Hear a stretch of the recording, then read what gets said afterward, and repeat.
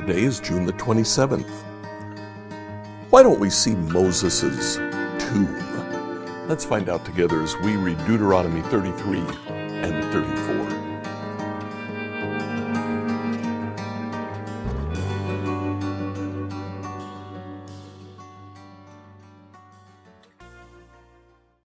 Reading through the Bible in a year, I'd like you to read Deuteronomy 33 and 34.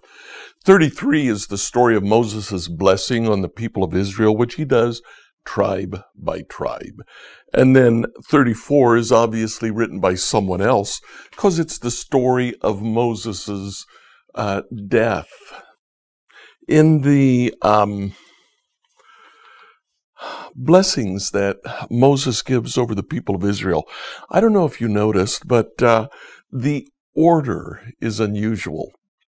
Let me remind you of the children of Israel's birth order, Jacob's sons. Leah first gave birth to Reuben, then Simeon, Levi, and Judah.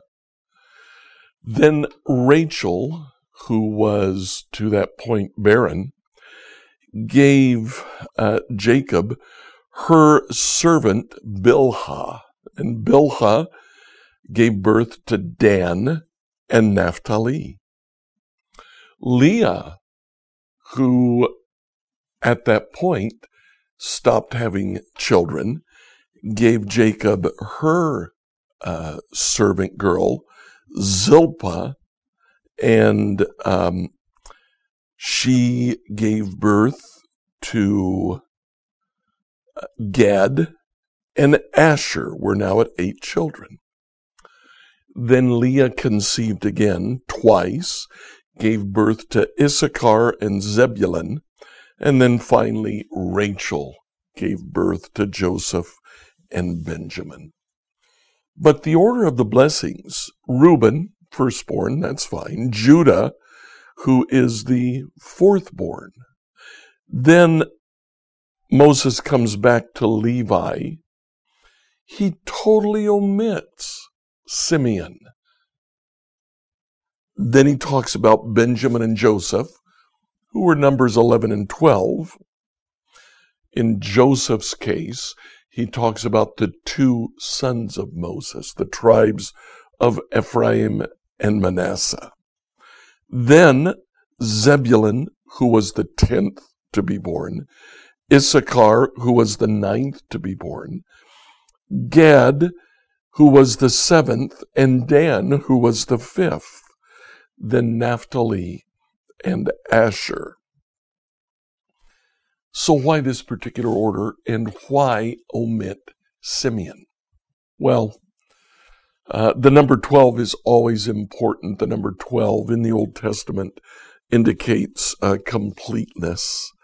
So since Joseph's 2 sons, Manasseh and Ephraim, are mentioned and counted as tribes in the blessings, Moses wants to keep 12 tribes. He mentions his own tribe of Levi, who is commonly omitted because Levites, although they were a tribe, they didn't possess land.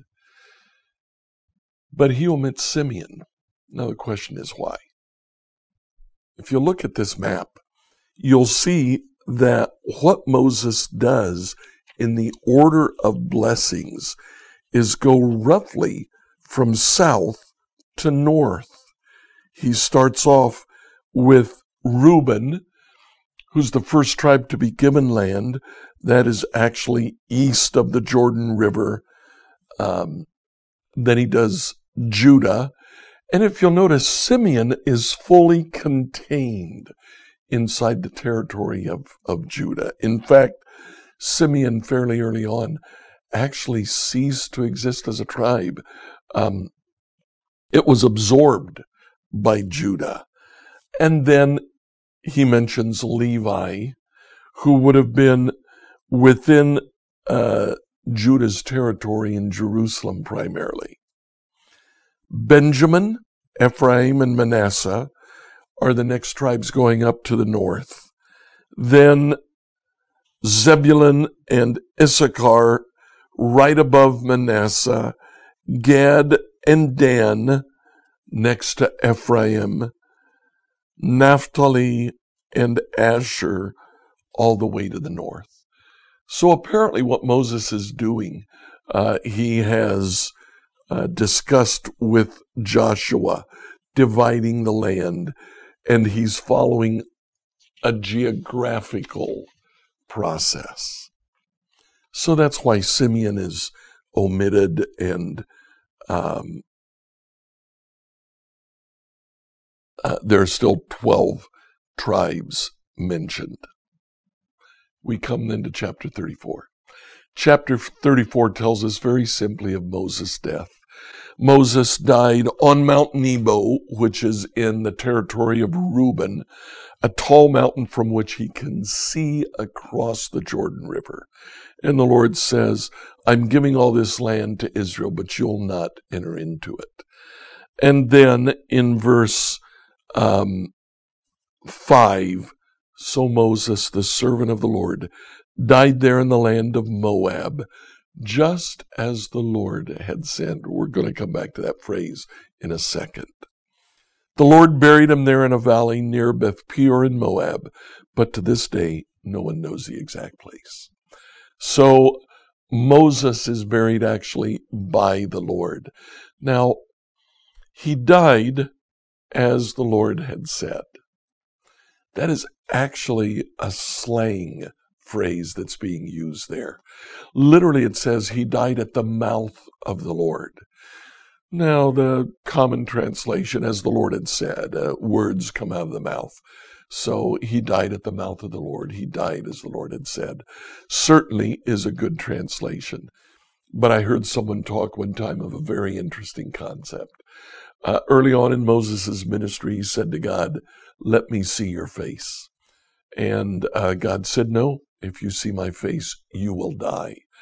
And at that point, if you remember, God put Moses in a crevice in a rock. He covered that crevice with his hand, walked by, took his hand away, and Moses saw, as the Pentateuch says, the hinder parts of the Lord. He saw God's backside, and he didn't die.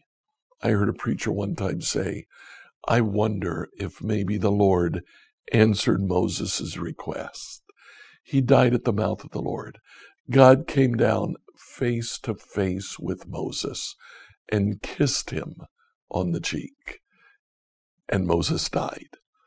I have no idea if that's true. It sounds a little bit far-fetched, and yet it's beautiful. The image is just gorgeous, isn't it? At any rate, this ends the book of Torah, the Pentateuch, the first 5 books of the Bible. Tomorrow, we're going to talk a little bit more about the Torah.